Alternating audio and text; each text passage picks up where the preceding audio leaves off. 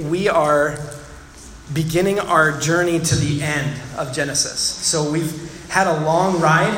We're in chapter 37, so if you're following along in an app or on the screen, you can do that. I'm in chapter 37 today, and in the next few weeks, we're really going to just close out Genesis. And instead of closing out in kind of like a type way, like where balloon just kind of fizzles out, the end of Genesis is incredible. It is absolutely, completely incredible. It's one story, and we're going to break it up into multiple pieces because it's so long narratively. But as we go through this story, I'm going to spoil it on purpose over and over and over again, okay? So just kind of get used to that idea because we're going to spoil it as we go. I'm going to give you the end right at the beginning because it is so powerful to see this story through the lens of the ending. It's so powerful that I can't help myself. This is a story where we don't see God doing anything.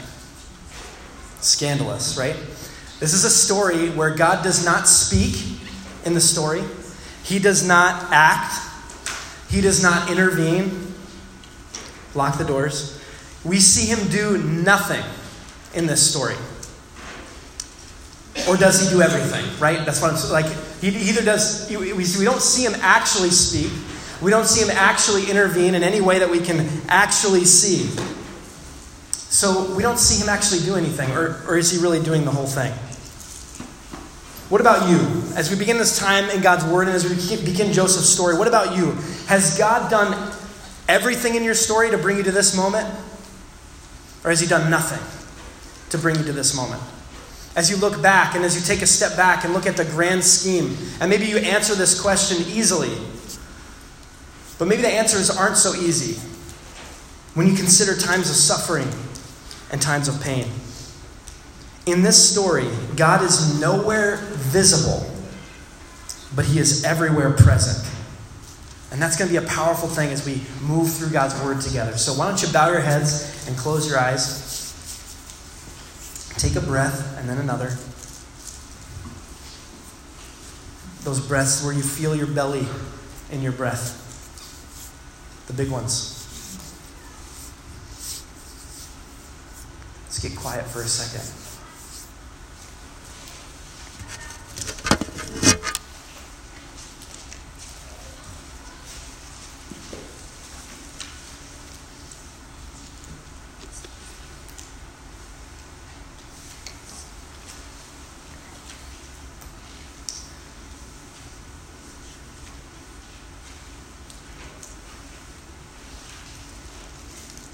I want you to think about for just a minute, where is God present in your story?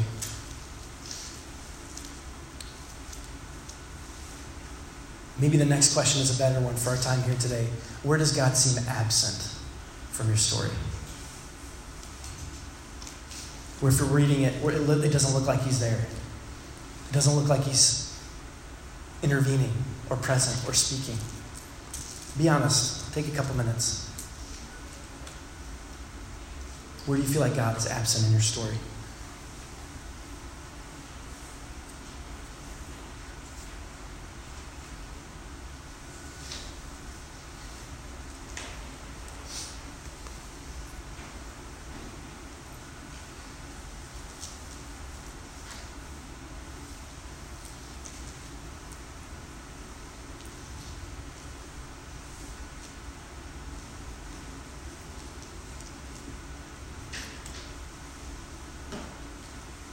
This is the real work, so stay focused here for the last question. I want you to do something a little different this morning. I want you to take just a minute and to dream for a second. Dream with God. And just maybe be bold enough to pray this. God, what are your dreams for my life?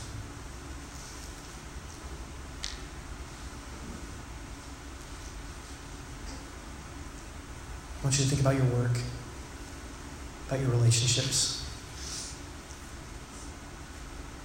What are the dreams that God has given you for your life?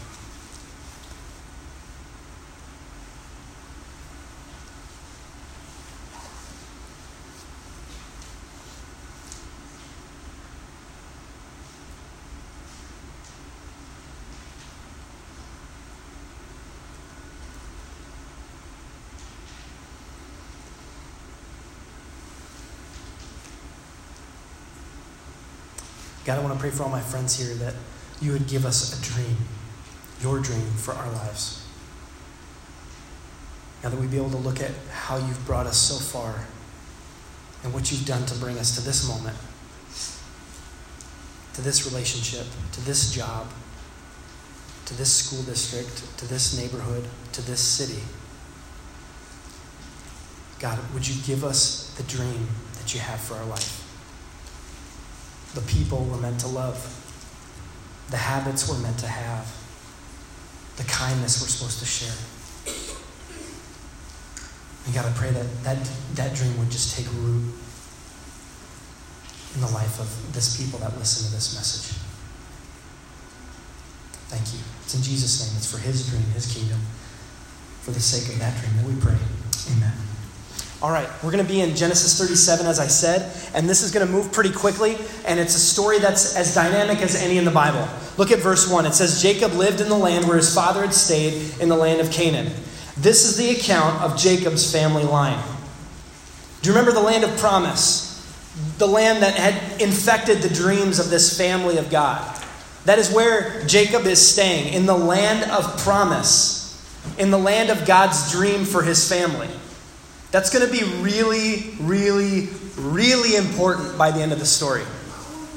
Really important. The story begins in the home of the people of God. God had made a family and he promises them this home. And that home is a statement about us, too. A statement about all of our homes. Because the promised land isn't just a land with geographical boundaries. The promised land is home. Their home isn't in the Middle East, neither is ours. Your home isn't necessarily in Siouxland. Our home is wherever God is. Or rather, wherever we are with God, because he's everywhere, right? We sing that song where that God is our home. This is what he says to his family. That there is a home, there is a place for us in the story of God, in the dream of God.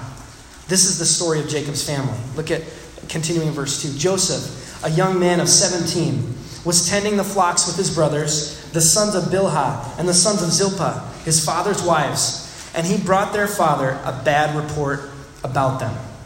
Now, first off, we need to know that Joseph is not old. Okay? I don't know about you, but when I come to the Bible, it's so heavy and so important in my life that I have this natural thing that everyone's just like 85 years old and knows everything. You know, literally, I think that when I'm reading the Bible. Joseph, we're told, is 17. He's not an old man. He's like barely a man. He's a young man. And that's going to be important for the story. And here at the beginning of our tale, we have a conflict in a family. Does conflict between brothers ring any bells for us who've been working through Genesis? Like alarm bells, as loudly as possible. Conflict between brothers is nothing new. Is this the first time we've seen this? Absolutely not. Cain and Abel. That one ended in a murder.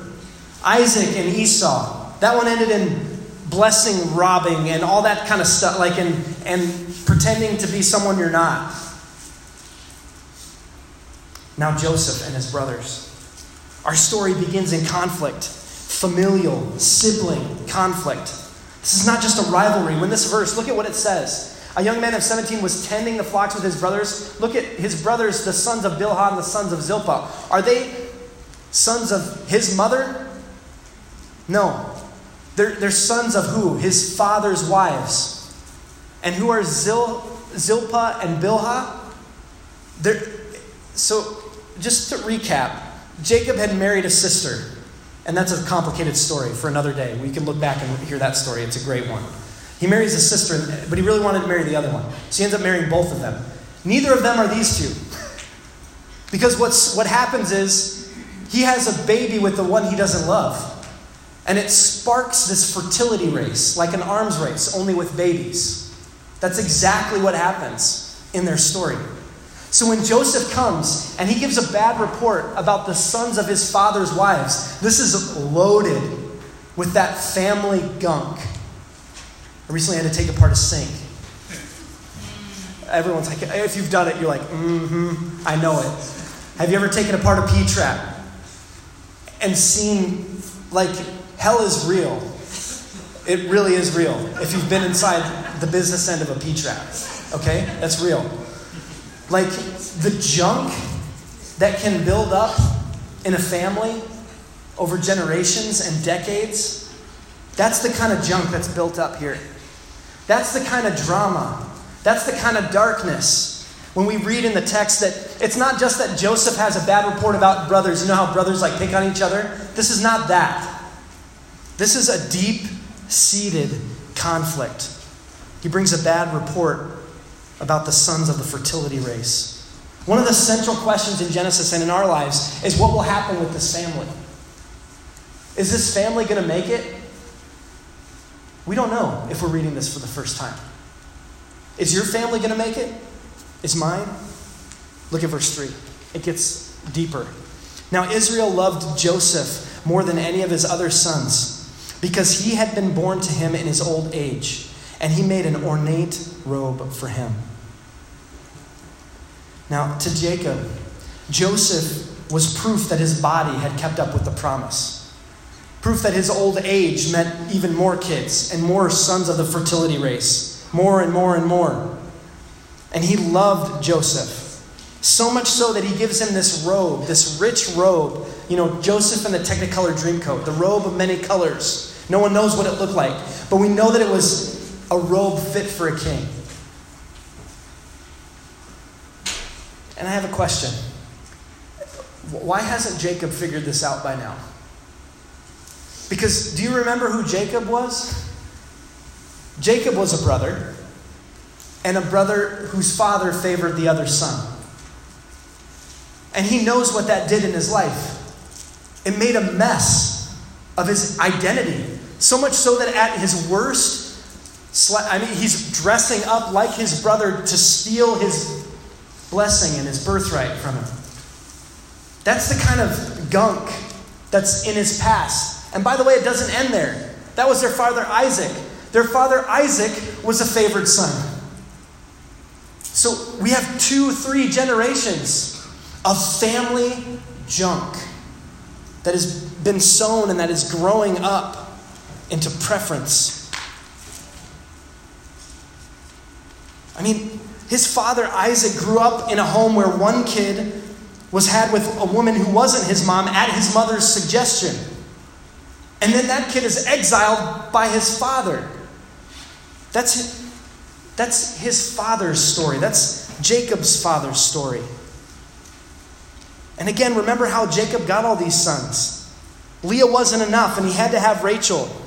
It was because he preferred one wife to another and participated willingly in a fertility race for his affection. This is the soil that this family grew up in. Maybe I was asking the wrong question. I asked the question, how have they not figured this out by now? Maybe the real question is, how in the world could they have figured this out growing up in this soil? For us, for you, here now, we have both of these questions raging in us, right? Don't you look back at your life and you think, man, how have I not figured this out by now? And then in the next breath, you look back at your life and you say, how in the world could I have figured this out by now? The questions rage, and we read on. Look at verse 4. When his brothers saw that their father loved him more than any of them, they hated him and could not speak a kind word to him. Shocking. Shocking. We've seen this over and over and over. The problem behind the problem behind the problem. What is the problem? The problem is that these brothers have a dad who screwed up. Like every dad in the history of dadness has screwed up. Like everyone. There are no exceptions. And here's the thing. If you're a dad who hasn't screwed up, you've really screwed up. And if you wonder about that, talk to me afterwards. But here's the thing. Who's your daddy? You can have a dad, but who's our father? The problem for these sons is that they think that Jacob's their father. And that their whole significance and their whole worth and their whole value is wrapped up in a guy who favors one son over the other. But what if they knew God as their father? As their perfect parent? What if they could approach God and find all the significance that they could ever need? All the love that they could ever want? Forgiveness for all the mistakes of their dad and every dad? their moms, and every mom. What if they could see differently? I guarantee, would there be this hate if they knew who their dad was? Would there be this pain and this conflict if they knew? Abraham isn't our father. Joseph wasn't Jesus' father. Who is our father's father's father's father's father? Our mother's mother's mother's mother's mother. Go back and back and back. And what is Genesis about? It's about beginnings. And in the beginning, God created man and woman. And he said, let us make man in our image. In the image of God, he created the male and female. He was our father. But we've lost the plot. And this is what happens. Do you think your father willed you into existence? Your earthly father?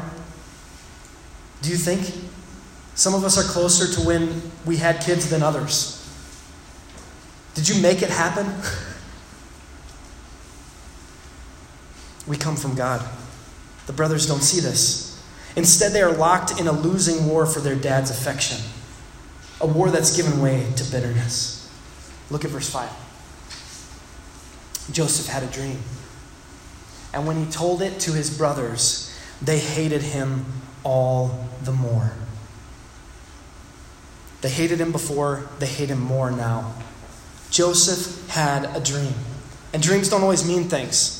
I should say they always mean something, but that we don't always know how they correspond to reality. But this dream means everything in this story. It will set up the conflict between the dream and those who want to kill the dream. He tells his brothers, which is a bad idea, to tell your brothers this kind of dream. Remember that he's not just any brother, but where does he fall in line? Joseph is the second youngest brother. And in this time and in this place, your firstborn son was everything. Your secondborn son was, okay. And on down the line. Until you get to the second youngest, the younger brother. What happens in this story of God with the younger brother? What will happen with this younger brother? Look at verse 6. He said to them, listen to this dream I had. Picture a 17-year-old, right? Coming up to a bunch of 20, early 30-year-olds. A 17-year-old doing this. And he comes up to his brothers and he says, listen to this dream I had. We were binding sheaves of grain out in the field when suddenly my sheaf rose and stood upright, while your sheaves gathered around mine and bowed down to it. Weird. Pretty cool. Like a cool dream, right? Right? No. Look at verse 8. His brothers said to him, do you intend to reign over us? Will you actually rule us?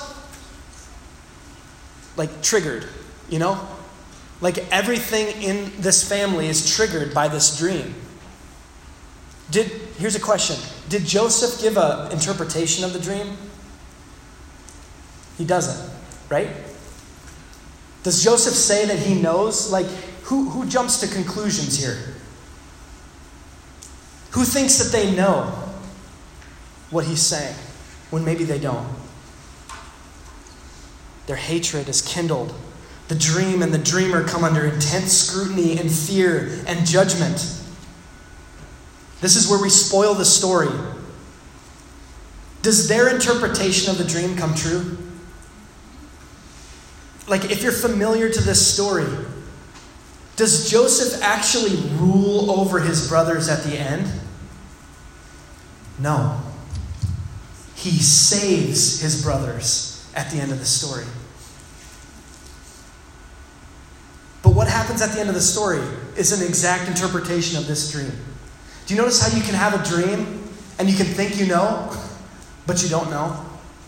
And if you jump to conclusions, and that conclusion is informed by jealousy and hatred, you're going to jump to the wrong conclusion. And you're going to want to hate the dream and the dreamer. They think that the younger brother's dream coming true means that they are destroyed and subservient to him. But what will happen when the younger brother's dream comes true? It's going to save everything. But they can't see it. Can we? Look at verse 9. Then he had another dream, and he told it to his brothers. Listen. Notice both times he says, listen. You can hear this, right? Plucky 17-year-old. Hey guys, listen, check it out. I got dreams. You want to hear? Listen, I had another dream, and this time the sun and moon and 11 stars, important number. How many brothers are there? 12. 11 stars were bowing down to me. Now, interpreting this is not that hard, right? It's not that hard, but check it out how it's interpreted. When he told his father as well as his brothers, his father rebuked him and the dream and said, "What is this dream you had? Will your mother and I and your brothers actually come and bow down to the ground before you?" So who interprets the dream? Dad. And how does he interpret himself? The son. The son. Can you imagine? I am the son. Son, check it out. Who's the moon? Your mother. Which mother? That's a good question. Which one? Could be one of 4 of these brothers. Like, which one are we talking about here? But it's your mother and I, and then your brothers. Listen to how his family, who is accusing Joseph of petulant arrogance, interprets his dreams. Jacob is the sun, the mother is the moon, the brother are the stars. Typically, Joseph is seen as arrogant and brash in the story, and he's young. But his family, meanwhile, interprets themselves as the celestial bodies in the sky and in the dream. There's a distinction made between Joseph and his brothers. His brothers were jealous of him, but his father kept the matter in mind. Because maybe Jacob is starting to see the same story play out that played out in his own childhood. And maybe his creativity is peaked and he's like, what could this mean? A younger brother with a big dream about his place in the story would have felt incredibly familiar to Jacob. Did you hear that? Because it feels like Jacob's story all over again. Let's look at what happens. Look at verse 12. Now his brothers had gone to graze their father's flocks near Shechem. And Israel said to Joseph, notice the name change there. That's Jacob, Israel, Jacob, new name Israel. Said to Joseph, "As you know, your brothers are grazing the flocks near Shechem. Come, I'm going to send you to them." "Very well," he replied. So he said to him, "Go and see if all is well with your brothers with the flocks and bring word back to me." Then he sent him off from the valley of Hebron. Is this a good idea for Jacob? Like, Jacob knows that the brothers hate Joseph. And this is a little ways away. I just want to, just go see how they're doing. Come back and report to me. After you've already given them a bad report and they hate you. Is this good parenting? Is this wise on Jacob's part? When Joseph arrived at Shechem, a man found him wandering in the fields and asked him, "What are you looking for?" He replied, "I'm looking for my brothers. Can you tell me where they are grazing their flocks?" "They've moved on from here," the man answered. "I heard them say, 'Let's go to Dothan.'" So Joseph went after his brothers and found them near Dothan. But when they saw him in the distance, and before he reached them, they plotted to kill him.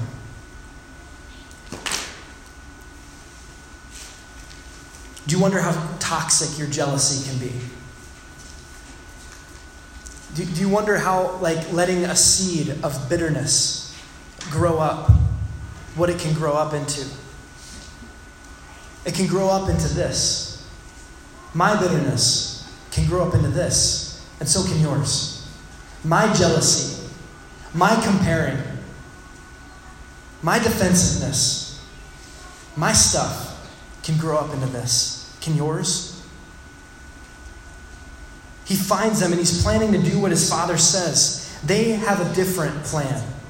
They dream of a world without Joseph in it. And if we could just get rid of this favorite son, our dad's going to love us. Can you hear this? Because the parallel to us is if I could just get rid of anything. Fill in the blank with your anything. If I could just get rid of that person, it'd be okay. If I could just get rid of that situation, it'd be fine. If I could just get rid of that, then it would be okay. I'm going to spoil it again. Because it's not going to be okay. It's not going to be okay. You could remove all the problems from your life.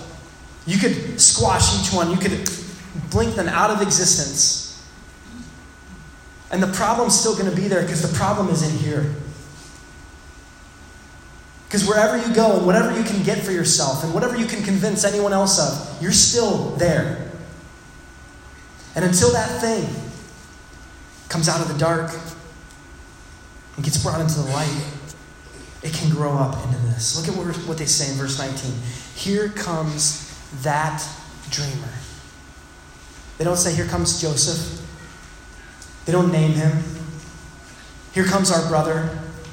Here comes our father's son. Here comes that dreamer. Naming is so important in the Bible. Remember that Adam couldn't say Eve's name when God confronts him in the garden? How Adam is bold enough in his cowardice to say, that woman who you gave to be with me. How Cain cannot name Abel. I'm not my brother's keeper. They cannot even say his name. He is named that dreamer. You can hear him almost spit the words out as they dream to scheme to get rid of him. In verse 20 they say, come now, let's kill him. And let's throw him into one of these cisterns and say that a ferocious animal devoured him. Then we'll see what comes of his dreams. We'll see. What an ironic state. I mean, those of you who know the story and know where this is going, because the dream will come true and saving will happen. This statement, come, let's see what becomes of his dreams. You're going to see. They're going to see what becomes of his dreams. So will we. Here's a test question. And I love questions like this. A lot of people think they're meaningless. I love questions like this.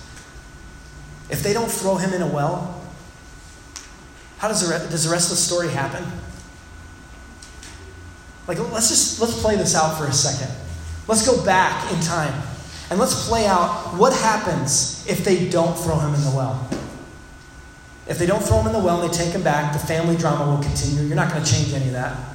You're not going to change the hate. You're not going to change the jealousy. None of that's going to change. But do you know what's going to change? The rescue at the end of the story cannot happen. It can't happen in this story without Joseph in the bottom of a well. And this is what I mean by that. This is not like, hey, they did a good thing. If that's what you're getting, that's not what I'm putting down. Like, if that's the thing that's being received, we got a problem in the connection, you know? Because it's not that what they did was a good thing. Here's the thing. They set an incredible series of fortunate events in motion that ends in the fulfillment of Joseph's dreams. That God will use their hate and their jealousy to rescue them. Can you hear what I just said? God will use all the dark things in the brothers to ultimately rescue them. There's a parallel like screaming at you right now. Because God will use all of your darkest things. All of your jealousy, all of your sin, all of your hatred and brokenness, all the things that you want to just get rid of. Just wink out of existence. I dream of Jeannie, right? I don't know where that one came from. Just blink them out. Those things are actually going to be the thing that gets your attention. That those are actually going to be the things that lead to your rescue. It's incredible. Look at verse 21. We're almost there. When Reuben heard this, he tried to rescue him from their hands. Let's not take his life, he said. Don't shed any blood. Throw him into the cistern here in the wilderness, but don't lay a hand on him. Reuben said this to rescue him from them and take him back to his father. I'm glad that the writer added that about his motive. Because it kind of just seems like, we'll just throw him in there. He's going to die if you just throw him in there and leave him. But the writer tells that he wants to save him. Who's Reuben? Reuben's the firstborn son. What does this mean in the story? It means that Reuben isn't as threatened by Joseph's life and by the favoritism shown to him because he's the firstborn son, right? It's no mistake that it's Reuben who says, let's not kill him. We hate him, but let's not kill him. It's going to be all right. I'm the firstborn son. It's going to be okay. Who steps in for Joseph is directly related to their birth order, which is crazy. There isn't even unity in the brothers and their hatred. So when Joseph came to his brothers in verse 23, they stripped him of his robe, that robe, the ornate robe that he was wearing. By the way, is it a smart idea for Joseph to just be walking around the wilderness in this robe? You know? No. Not a good idea at all. But he's 17. He doesn't care. He's got dreams, man. They strip it off of him. The ornate robe that he was wearing, the symbol of favoritism. And they took him and they threw him into the cistern. The cistern was empty. There was no water in it. Good thing. Because there's no way out.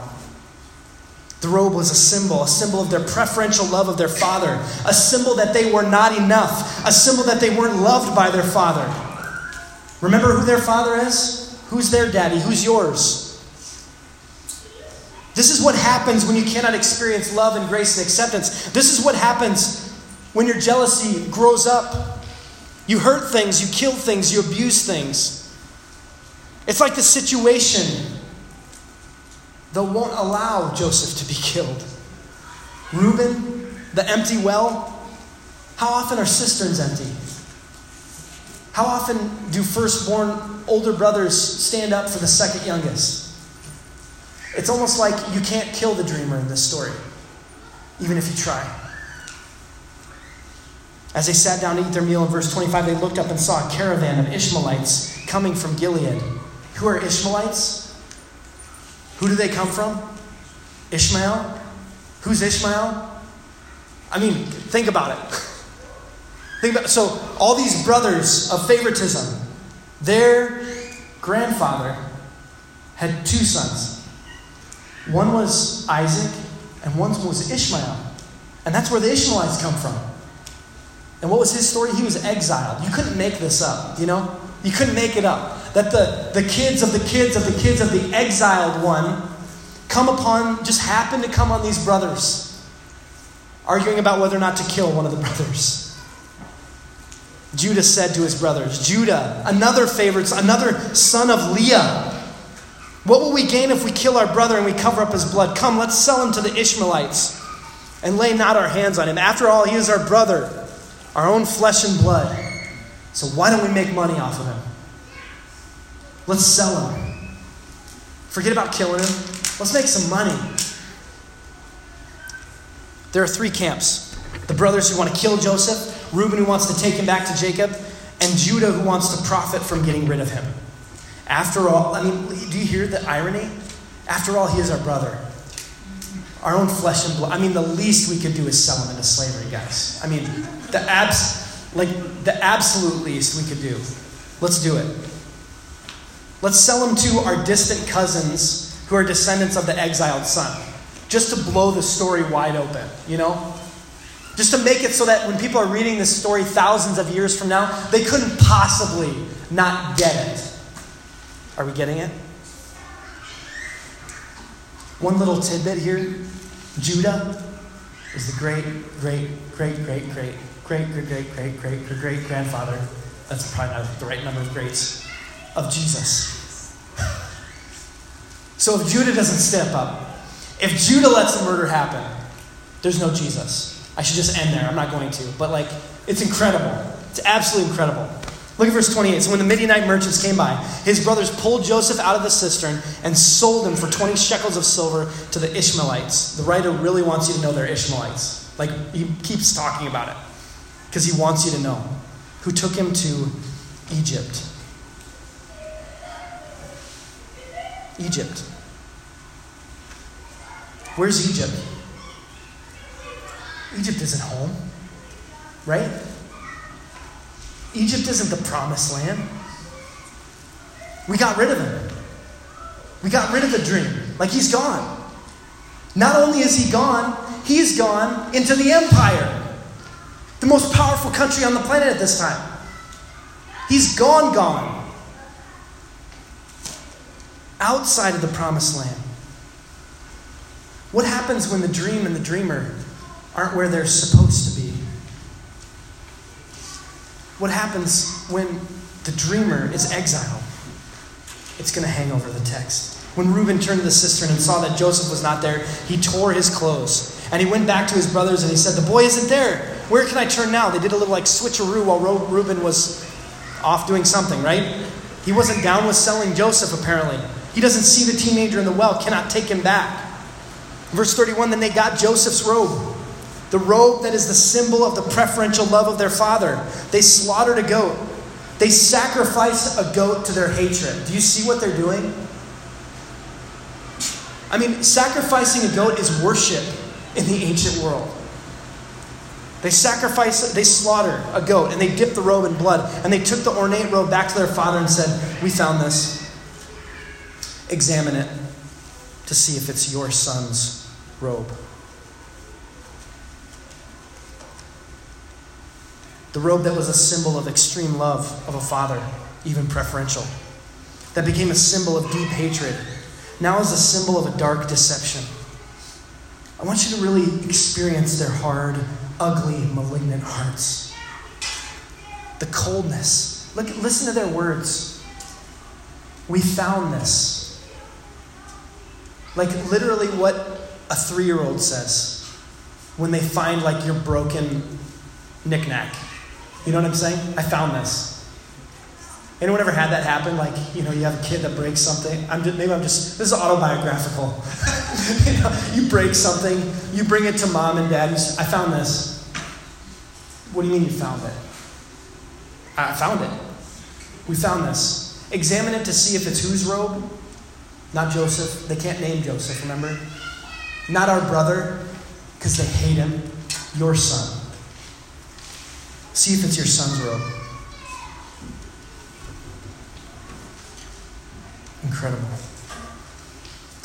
Now, Jacob was born, it's kind of like that thing where you say, "I was born at night, but not last night." Jacob was involved in a deception of his own that involved a tactile thing. Jacob dressed up with like goat skins and went to his father and had his father touch him and like put the smell of his Esau, his brother, on him so that he could fool his father. Do you think Jacob is fooled here? It's up for debate. It's been literally debated for thousands of years. And we're going to see as the story develops that maybe he does smell something fishy. That's not the blood. He recognized in verse 33 and he said, "It's my son's robe. Some ferocious animal has devoured him. Joseph surely has been torn to pieces." Then Jacob tore his clothes. He put on sackcloth and mourned for many days. All his sons and daughters came to comfort him, but he refused to be comforted. "No," he said, "I will continue to mourn until I join my son in the grave." So his father wept for him. Turns out that Jacob's favoritism continues even in his grief. That he can't be comforted by all those in second place in his heart. Think about what he's saying here. "I'm going to mourn until I die." When you lose a good thing, you can be devastated. You can be sad. You can be depressed. But when you lose an idol, you come completely undone and you despair. That's where Jacob's at. Idolizing his second to youngest son of his old age, growing this family up in favoritism and partiality. This is where they're at. And then in chapter 37, we have just a little wink at the end.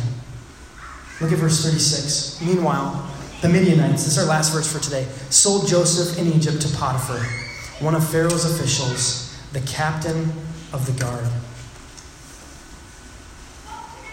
We leave Genesis 37 with the dreamer in exile, the family a mess. The dreamer somehow found himself in a powerful house in Egypt, in the empire. What hope could there possibly be in this story? Joseph and his dream are in the hands of the empire, and Jacob's going to mourn till he dies, right? What good could possibly come out of this story? I'm going to be a little coy and let you hang with it, right? But what about you? Where are your dreams? The dream of significance, the dream that you mean something, the dream that you have a part and a place to play in the story of love and grace. Joseph's family thinks they can say what the dream means. They think they can kill the dream. But Joseph's going to keep dreaming. And we're going to see where the dream leads him. No one, not one person at the beginning of our tale could dream up what would happen by the end. And as we end our time together in God's Word, I want to ask you, where are you in this story? Are you Joseph? We all are, by the way. Are you the brothers drowning in cynical, jealous thoughts ruining your life? A little dark. But can you identify with the brothers? Are you Jacob? Who are you and where are you going?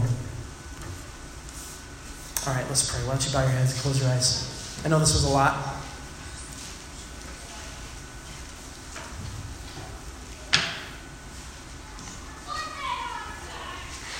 I want you to think for just a second about that dream that we started with.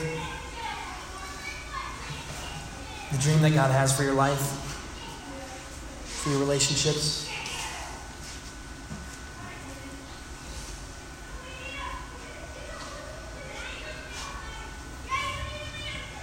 And I just want you to respond to the dream. Just take a couple minutes and respond to it. Joseph's along for the ride. His brothers hate the dream. His dad stews over it and isn't sure what's going to come of it. Where are you at with your dream?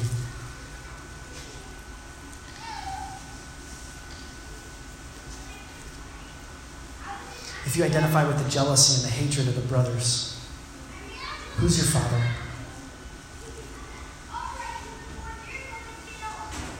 How does that change things?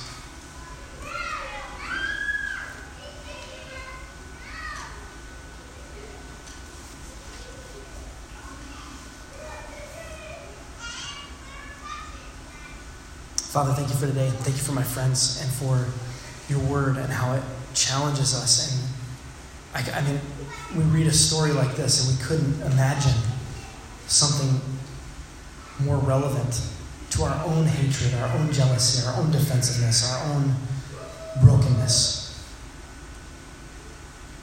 God, I pray for this text that it would get up underneath all the excuses that I make. God, that you would really bring healing to our hearts, bring vision to our eyes, that we could see the dream for our life that you have, that nothing can kill it, that even when it's in the bottom of a well with no way out, there's a way out, that even when we feel like others might want to kill it, it can't be killed, that even when we're in exile and we're far away from home, we're not far away. So God, would you please restore to us a vision of the dreams that you have for our life and our work and our relationships. God, thank you again for this text and thank you for your grace. It makes all things new. It's in Jesus' name we pray. Amen. Next week, our story takes a hard left turn. We're almost going to go off the road. But it's a really interesting one. So come on back next week. We'll see you next time.